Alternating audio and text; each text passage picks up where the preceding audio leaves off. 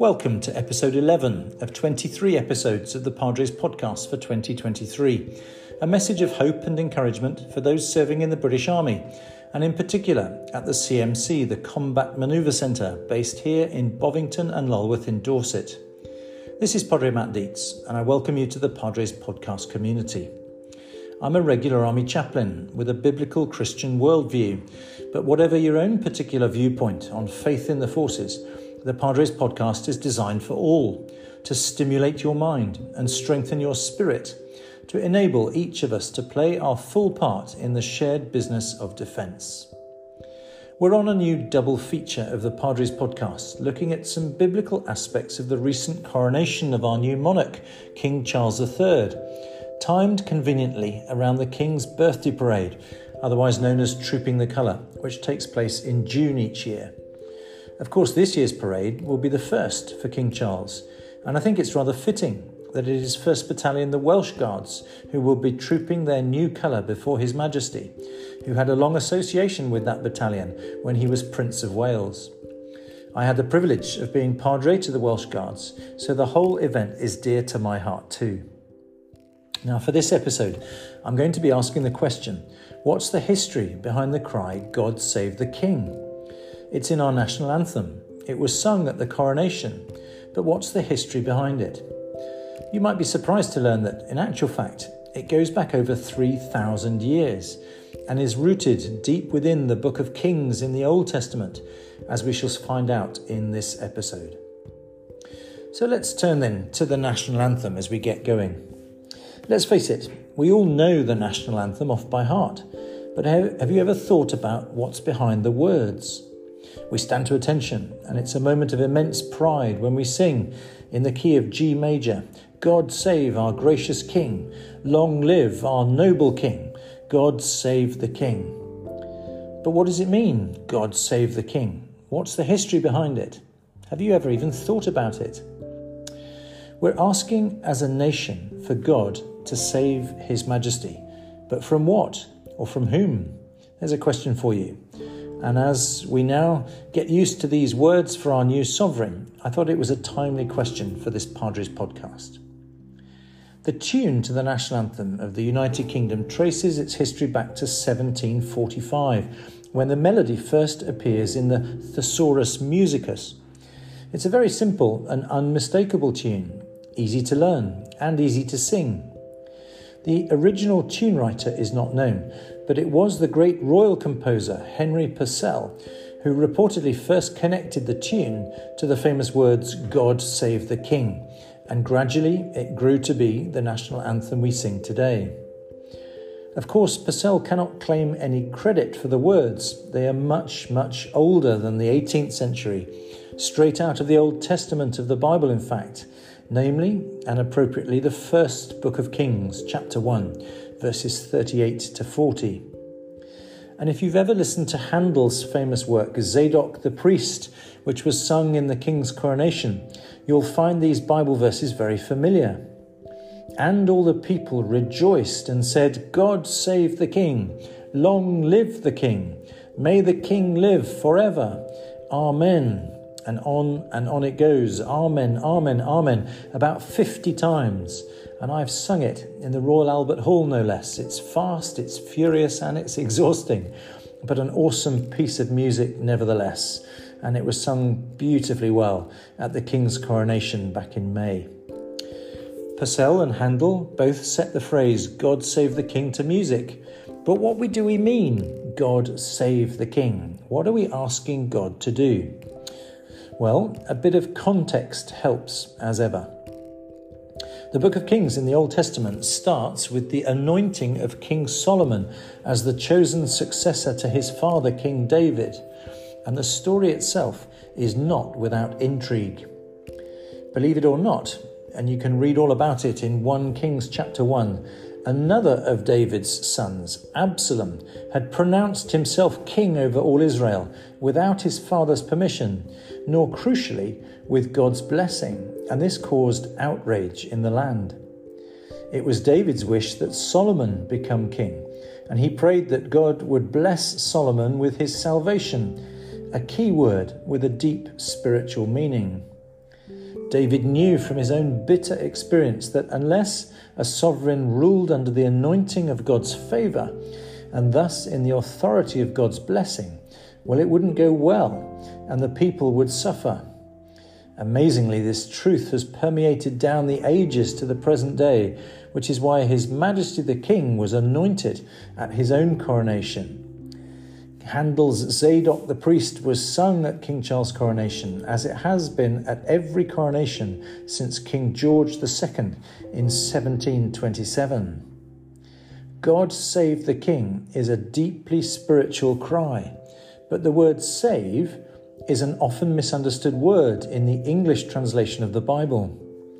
Now, in the original Hebrew, the language of the Old Testament, the word is natsal, which carries with it the connotation of being delivered or rescued or even snatched away, spared, usually from one's enemies.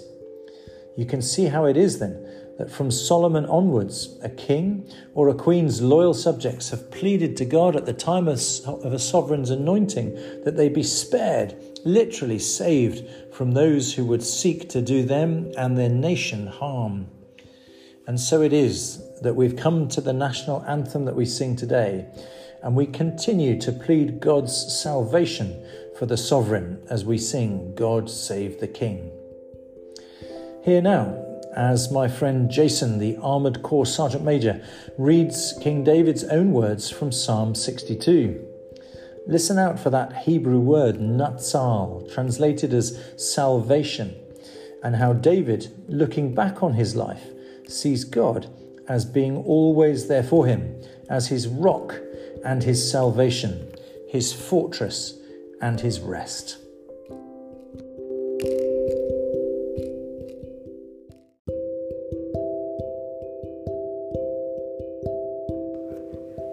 The Bible reading is taken from the Old Testament, Psalm 62, and reading from verse 1, my rock and my salvation. Truly my soul finds rest in God, my salvation comes from Him. Truly He is my rock and my salvation. He is my fortress, I shall never be shaken. How long will you assault me? Would all of you throw me down? This leaning wall, this tottering fence. Surely they intend to topple me from my lofty place. They take delight in lies. With their mouths they bless, but in their hearts they curse. Yes, my soul, find rest in God. My hope comes from Him. Truly He is my rock and my salvation. He is my fortress. I shall not be shaken. My salvation and my honour depend on God. He is my mighty rock, my refuge. Trust in Him at all times. You people, pour out your hearts to Him, for God is our refuge. Surely the lowborn are but a breath, the highborn are but a lie. If weighed on a balance, they are nothing. Together they are only a breath. Do not trust in extortion, or put vain hope in stolen goods. Through your riches increase, do not set your heart on them. One thing God has spoken, two things I have heard. Power belongs to you, God, and with you, Lord, is unfailing love, and you reward everyone according to what they have done. This is the word of the Lord. Thanks be to God.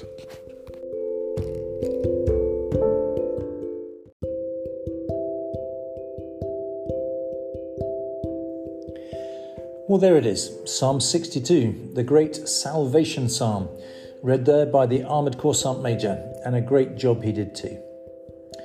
So what are the Padre's three takeaways for this episode, asking the question, what's the history of God Save the King? Well, takeaway number one is perhaps obvious, but it's worth saying in any case. We sing God Save the King, as we have done since King George II in 1727, because that has historically been the cry of the nation for the new monarch, and it continues with King Charles III. The king shares his mother the Queen's faith, and we, his subjects, continue to sing the national anthem, and we mean it. Takeaway number two takes us from salvation in the Old Testament to being saved in the New Testament.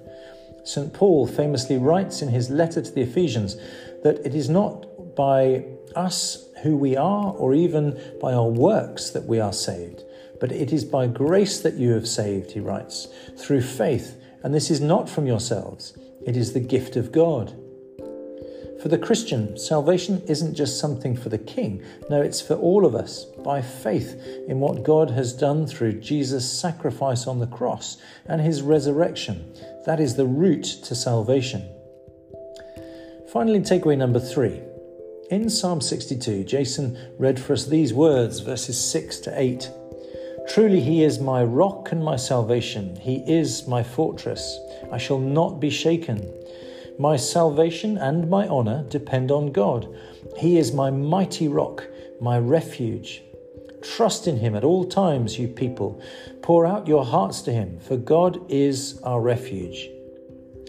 You know those ancient words of King David, written just before the anointing of his son Solomon to become king? Well, I find those words to be deeply powerful for my own life, let alone for a sovereign. Faith is a very personal thing, yes, but it's also a collective thing too. We sing God Save Our Gracious King as a nation because sovereignty is over the whole nation, not just individuals. Salvation too is personal, yes, but there is great value in putting coals together on a fire, so to speak, and enjoy the warmth of the collective glow. And there's a thought to ponder on now as we turn to our time of prayer.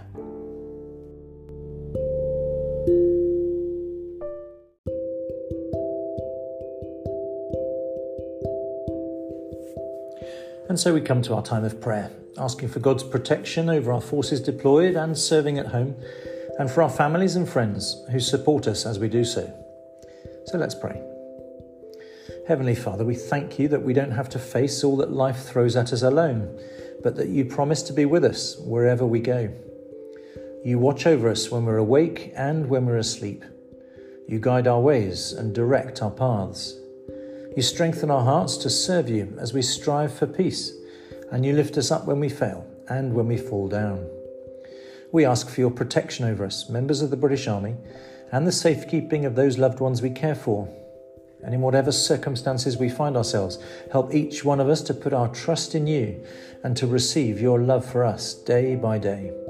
Lord, in your mercy, hear our prayer. Teach us, good Lord, to serve you as you deserve, to give and not to count the cost, to fight and not to heed the wounds, to toil and not to seek for rest, to labour and not to ask for any reward, save that of knowing that we do your will. And the traditional words of the Lord's Prayer. Our Father, which art in heaven, hallowed be thy name. Thy kingdom come. Thy will be done on earth as it is in heaven. Give us this day our daily bread, and forgive us our trespasses, as we forgive those who trespass against us. Lead us not into temptation, but deliver us from evil. For thine is the kingdom, the power, and the glory, forever and ever. Amen.